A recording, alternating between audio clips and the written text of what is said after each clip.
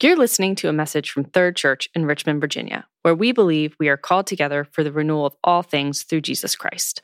To learn more about Third or how you can get involved with our community, please check out our website, thirdrva.org. That's THIRDRVA.org. Thanks for listening. Father, Son, and Spirit, we thank you that you have drawn near to us, made yourself known to us in the person of Jesus. We thank you for the word of God that bears witness to him and his great love. So we pray this morning that you would illumine the reading and preaching of your word, that you would empower all of us, me especially in my own weakness, that you would give us strength to see and know and experience the love of the risen Lord Jesus today, that we might know him, and love others. We pray this in his name. Amen. Please be seated. Well, good morning again, church family. It's great to see you. Happy Easter. Again, this is the 6th Sunday of Easter. We celebrate Easter for 50 days because we really do believe that the resurrection of Jesus Christ is the really big deal of the universe. And so it takes a long time to really celebrate and understand the depth of the implications of the resurrection. And so this sermon series that we're doing in the season of Eastertide, we're exploring one particular very simple but powerful implication of the resurrection, and that is that Jesus is fully and constantly available to us. That as Christians, we don't have a relationship with kind of a dead religious leader of the past, but that we have a dynamic relationship with the risen Lord of the present. And so we're being invited to believe and know that Jesus is always with us. And we're exploring through what's called the farewell discourse, John 14-17, Jesus' promise to be always with us and what it means for us to live always with him. So this morning, we started really what is one of my favorite chapters in the Bible, John 15, and we started it last week. Drew preached a great sermon on the vine. Jesus is the vine, and that was John 15, 1-7. And so today we're going to pick up in John 15, and I'm actually going to start reading in verse 8 and then read to verse 17. So if you have your Bibles and you want to open those or an app on your phone or just listen, let's hear God's word as Jesus speaks to us. Jesus says, "This is to my Father's glory, that you bear much fruit, showing yourselves to be my disciples." Verse 9, "As the Father has loved me, so have I loved you. Now remain in my love. If you obey my commands, you will remain in my love, just as I have obeyed my Father's commands and remain in his love. I have told you this so that my joy may be in you and that your joy may be complete. My command is this: love each other as I have loved you. Greater love has no one than this, that he laid down his life for his friends. You are my friends if you do what I command. I no longer call you servants because a servant does not know his master's business. Instead, I've called you friends. For everything that I learned from my Father, I've made known to you. You did not choose me, but I chose you and appointed you to go and bear fruit, fruit that will last. Then the Father will give you whatever you ask in my name. This is my command: love each other." People of God, this is the word of the Lord. So last week, I got to go on a field trip with my 13-year-old Phoebe with her class.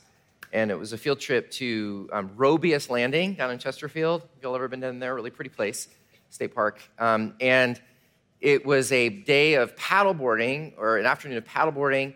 So half the group would go paddleboarding, while the other half of the group went on a nature walk through the woods. It was a lovely day, great fun. The nature walk, though, was really interesting. Have you ever been on a nature walk in the woods with a group of middle school students? It's not necessarily the experience of tranquility that you might hope for. But the guide, we had this young 20-something leading this nature walk, and he was excellent. He was really good with the kids. And at one point, he did something so interesting. He stopped us, and we were in the middle of this thick, dense, beautiful forest. And he stopped us and he said, "Kids, I want you to do something that you rarely do. I want you to open your eyes, open your ears, close your mouths, and be silent. I'm going to set this timer." It was like 3 minutes or something. "I'm going to set this timer for 3 minutes, and we are simply going to notice, observe, take in. Because what I want you to see is that there is so much life that is happening here." And I gotta say, it was a very powerful experience, standing there in the woods for 3 minutes of silence with a bunch of 13-year-olds. I was deeply moved. I mean, I was looking up at the canopy. It was, this spring has been glorious, seeing this foliage breaking out above me, and then seeing the bird life up in the trees and seeing the sun breaking through, and then looking down at the forest floor and seeing all of the life happening there, all of the organic cycles of life happening, imagining all of the life that's happening under the surface of the ground. I was really moved. And in fact, he was right. So much life was happening there. Last week, we heard that Jesus gave us this wonderful metaphor to describe what he wants to see in his community. And he used the image of the vine, the metaphor of the vine and the branches. But I think probably if he lived in Virginia, he would use a metaphor of a coniferous forest. Because the vision is the same, that Jesus' vision is that his community would be a community that is receiving and giving life. It's a community of almost organic generativity in which the community is so receiving life and so extending life that people would look at the community of Jesus and say, like we said in that forest, so much life is happening here. And what's the secret to that life? What's the secret to this generativity that Jesus longs for in his community? Well, in the forest, it's sunlight and water, and you kids could tell me better about the root systems, all that. That's the secret of this generativity. But in the Christian community, in the community of Jesus, the secret to this generativity and giving and receiving of life, do you know what it is? Love.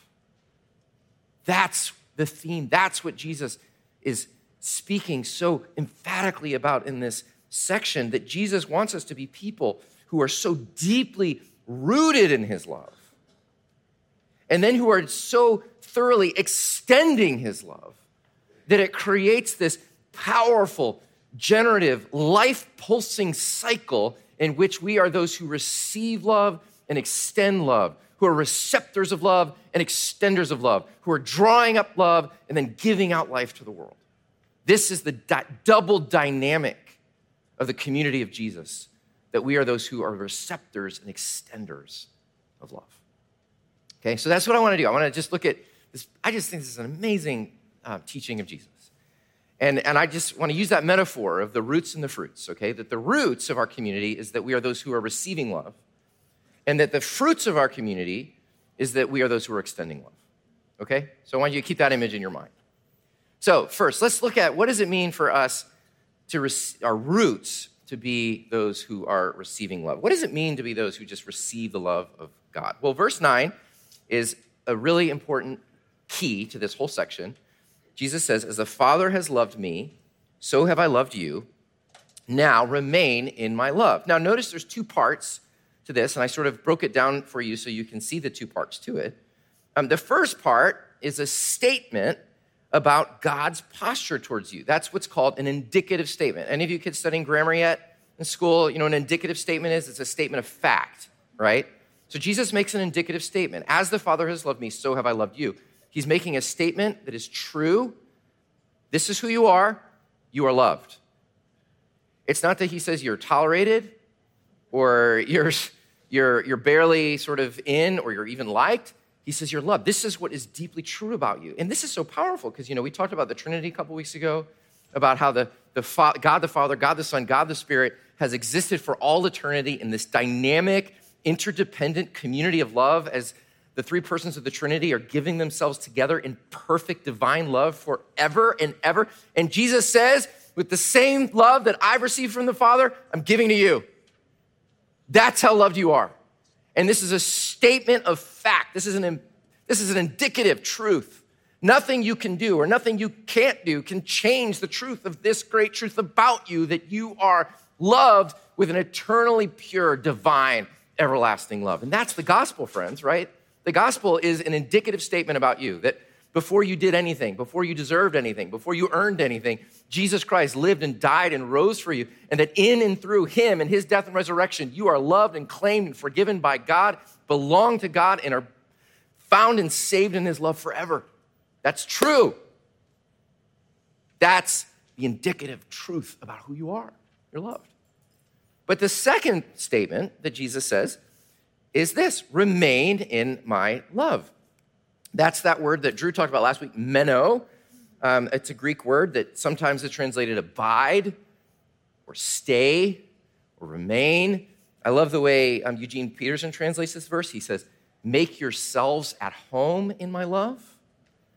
This is an imperative statement. So we've got the indicative, right? Are y'all tracking with me?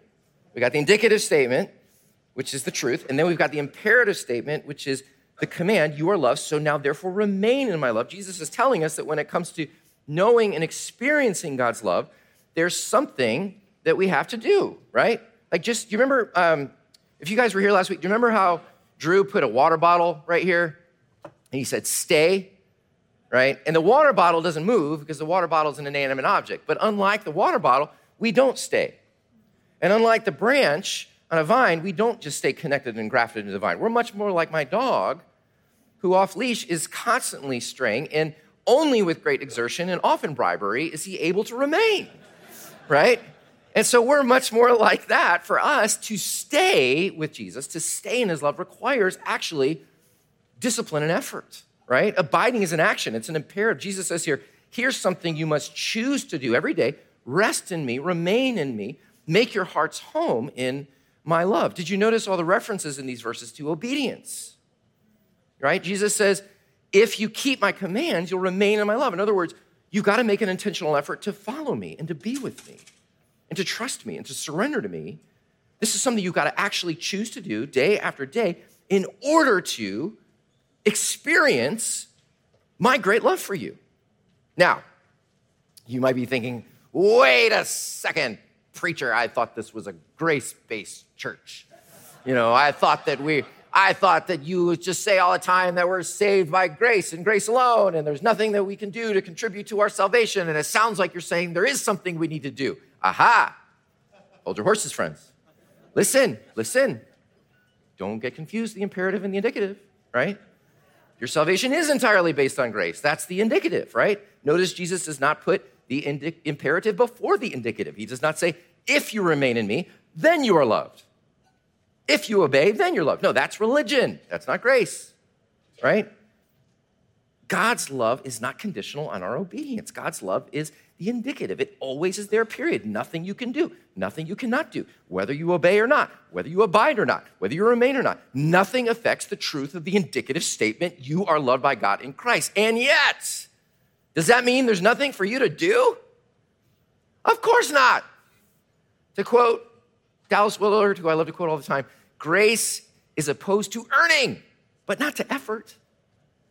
Because grace is an invitation for us to participate, right? Grace, while the truth of God's love for you is a fixed reality that never fluctuates or changes, guess what does change? You, right? Your experience of God's love, your perception of God's love, your connection to God's love, your participation in God's love does change and fluctuate all the time. And it's mostly based on the degree of effort that you put in to stay close to him. Does that make sense what I'm saying? Just like, for those of you who are married, just like your union with your spouse does not legally change day by day. Oh, it's true. Your experience of that union changes day by day, doesn't it? And it changes to a great degree based on what? Your own participation in cultivating communion, right? Communion is different than the union. The union is a legal fact. You are loved. The communion, your participation in the experience of that union, well, that requires a whole lot of intentionality, doesn't it? And so what Jesus is saying here, there's a tension here. He's saying, here's the indicative. You are loved. That's the truest thing about you. Don't ever forget this. You are not what you do.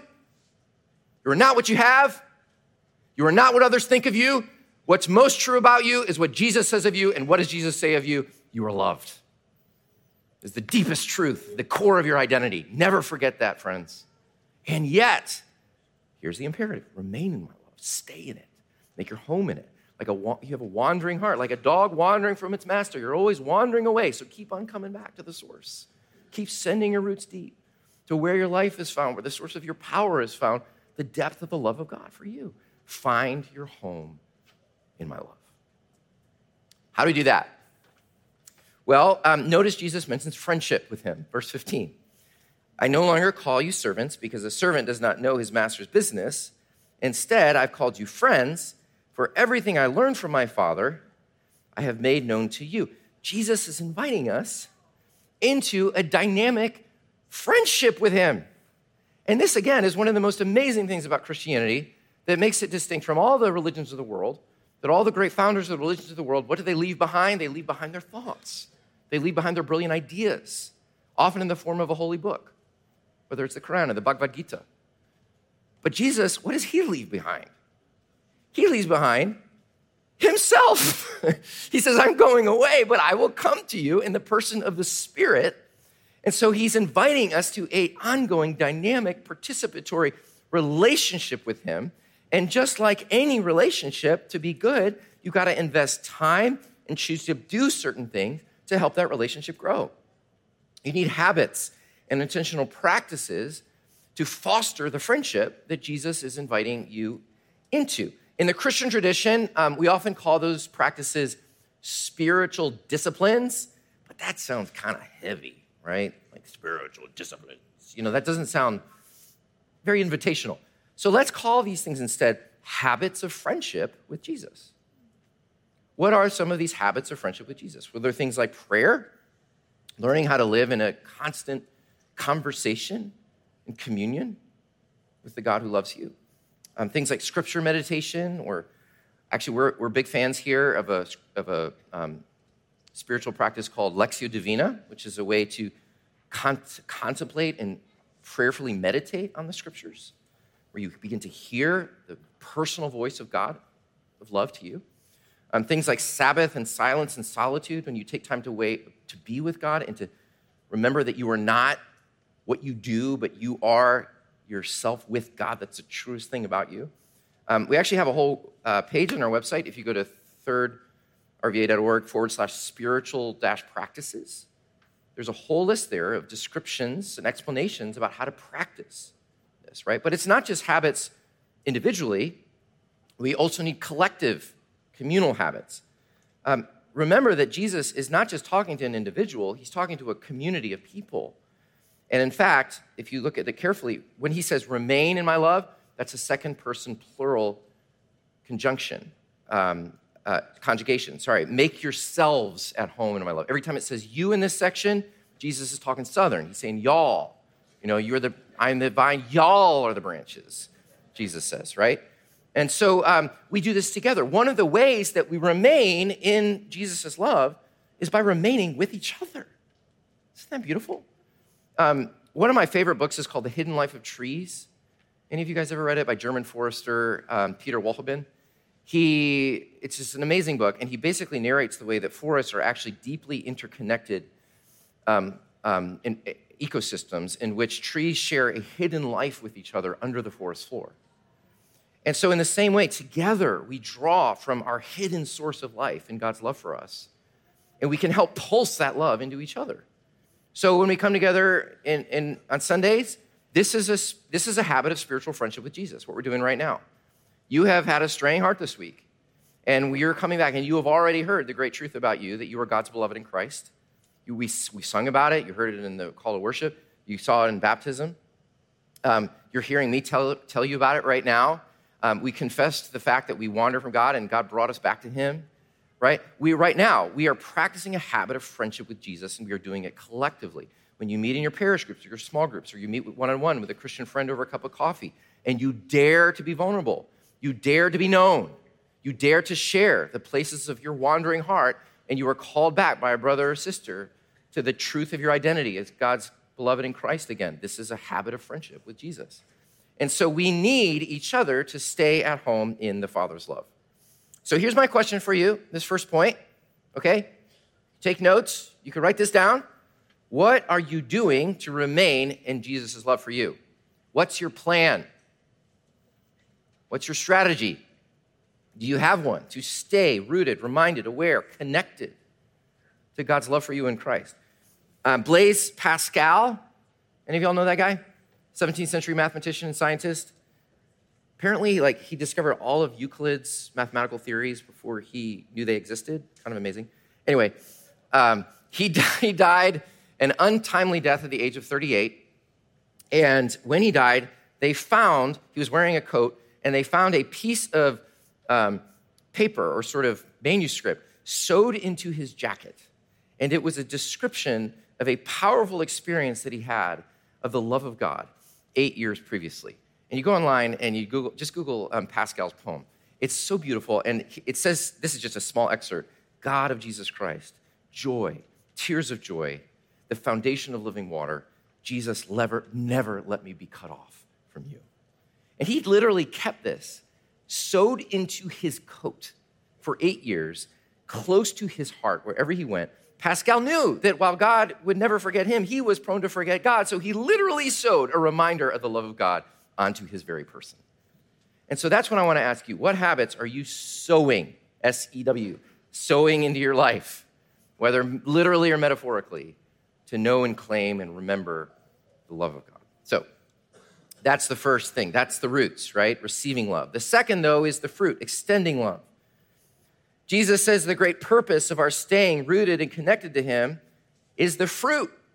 He says in verse 8, this is to my Father's glory that you bear much fruit, showing yourselves to be my disciples. So his vision is that we're so rooted in love that this fruit is springing out of us as our branches are extended. And what is the fruit that Jesus most wants to see in us, his people? This is not a trick question, class. What is the fruit that he wants to see? Love. Very good. Isn't that interesting that of all the things that Jesus said that he wants exhibited in his community, of all the different marks that could set us apart, he could have said so many things. He could have said holiness. He could have said good moral character. He could have said doctrinal clarity. I mean, he could have said reformed people would love that, right? But he said, here's the one thing that I want to be coming forth out of my community that will set my community apart from everyone in the world. Here it is, love. That's the fruit he wants to see. What does that mean? Does that mean Jesus wants us to be really nice and leave big tips at restaurants and let people merge in traffic? Maybe, I don't know, possibly. But he actually says what he means. He says this in verse 12. He says, can you bring up that verse? I think I got it. He says, my command is this, love each other as what? I have loved you. Greater love is no one than this, to lay down one's life for one's friends. I mean, they are just beginning to comprehend what Jesus is about to do for them. He has just gotten on the floor and washed their feet. And now they're about to go out into the garden, into the dark night, and Jesus is about to plunge himself into the most horrific suffering. He's about to embrace the most abandoned death. He's about to be swallowed up by the judgment of God for the sin of the world. He's about to die for them and rise for them. He is literally about to love them with the most impossible, beautiful, sacrificial, substitutionary love. He is about to lay down his life literally for them and for the life of the world. And Jesus says, that's the way I want you to love. Whoa, that's a long cry from letting somebody merge in traffic, right? I mean, let's just be honest. This is not the way that we naturally love. Just speaking personally, most of our love for each other is often selfish, egocentric, driven by a need to satisfy our own desires.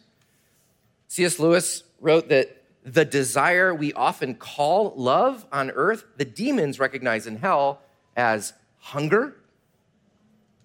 Do you hear what he's saying? He's saying that we often call this feeling that we have love, but what actually often it is it's a hunger for acceptance, a hunger for approval, a hunger for praise, a hunger for happiness. And we often, what we define love is often may just be using another person to satisfy these cravings and hungers of my inner emptiness, to give me this attention and affection and praise and gratification that my ego hungers for.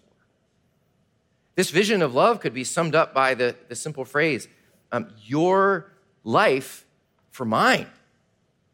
Your life for mine, right?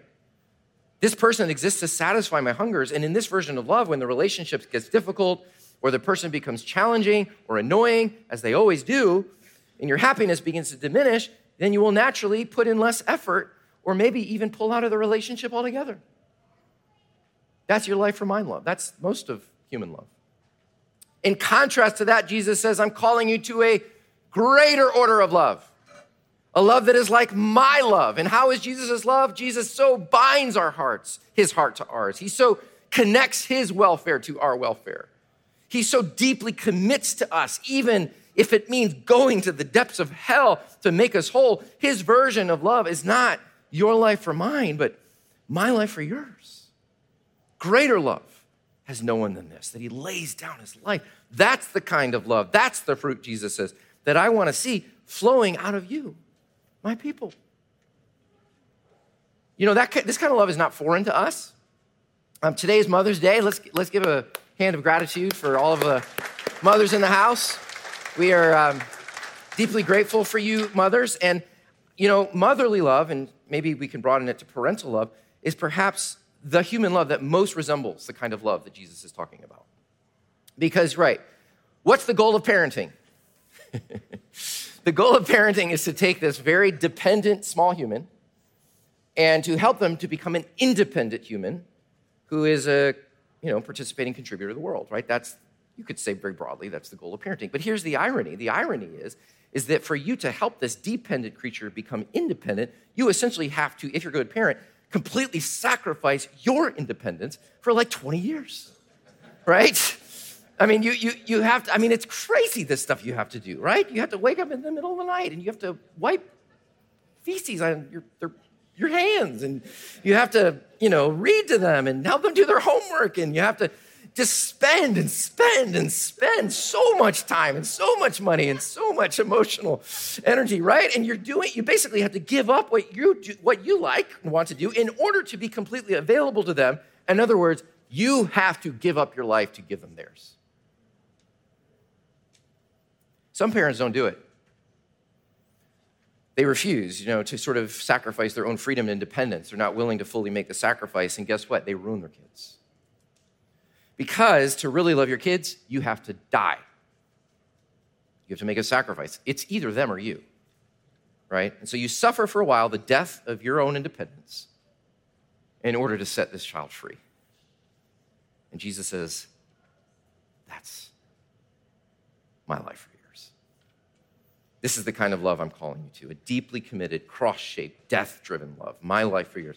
So I want you to think about the people in your life right now. Your spouse or partner, your kids, your family, your friends, your colleagues. In fact, think about someone right now that is challenging in your life. What would it mean for you to love them in this way? Inevitably, it means that you will take some really deep hits. In order for you to love like this, especially someone who has wounds or hurts or problems or sin or struggles, guess what? That's all of us. It means that you need to be willing to receive a degree, sometimes a big chunk of the other person's pain.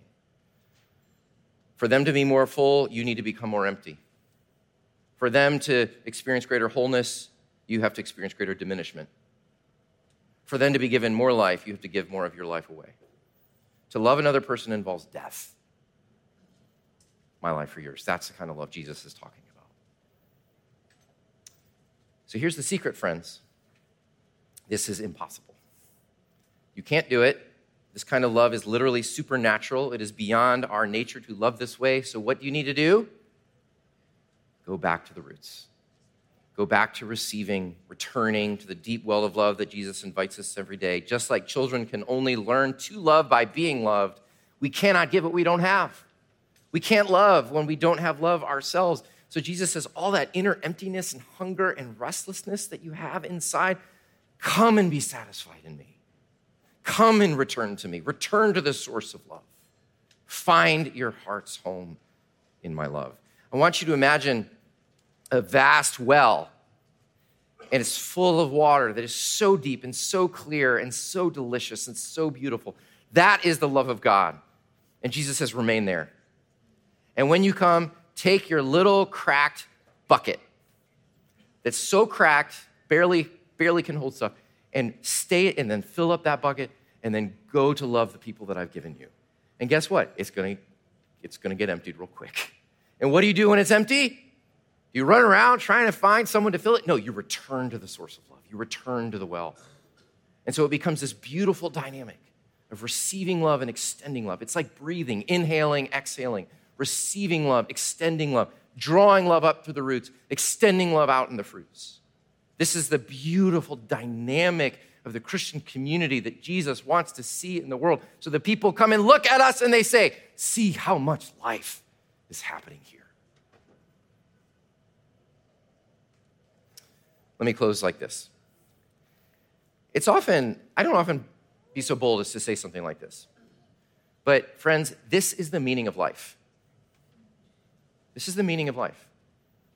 Jesus says, I've told you this so that your joy may be complete. What that means is so that you can be as full and beautiful and whole of a human that I've ever made you to be. This is the meaning of life. If God the Trinity is at the center of all reality, that means that the giving and receiving of love is at the heart of the universe.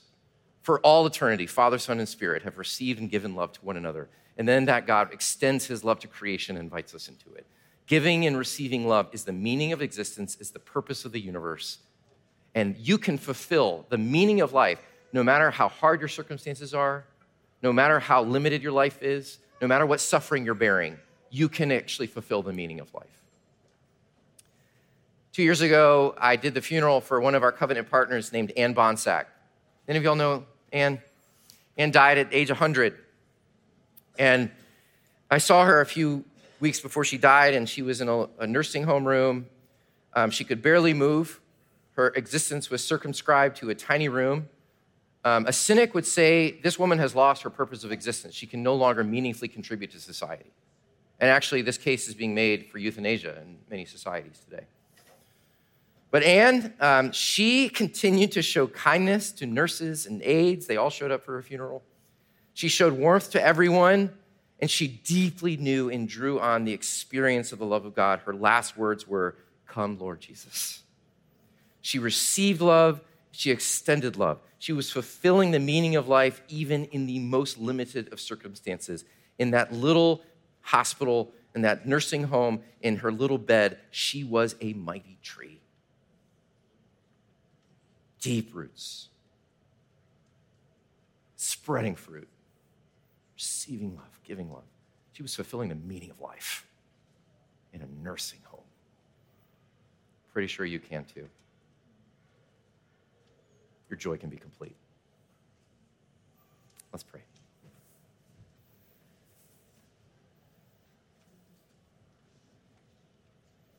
Oh God, thank you so much that Jesus said this and that he opened the door to the secret of the universe to us. Scriptures say God is love. And the only way that could be true is if the Father, the Son, and the Spirit were giving and receiving love for all eternity, and that you invite us into that same deep experience. We pray that our church would be one that gives and receives love, and that we would be a community that people look at us and say, how much life is happening. We ask all these things in Jesus' name. Amen.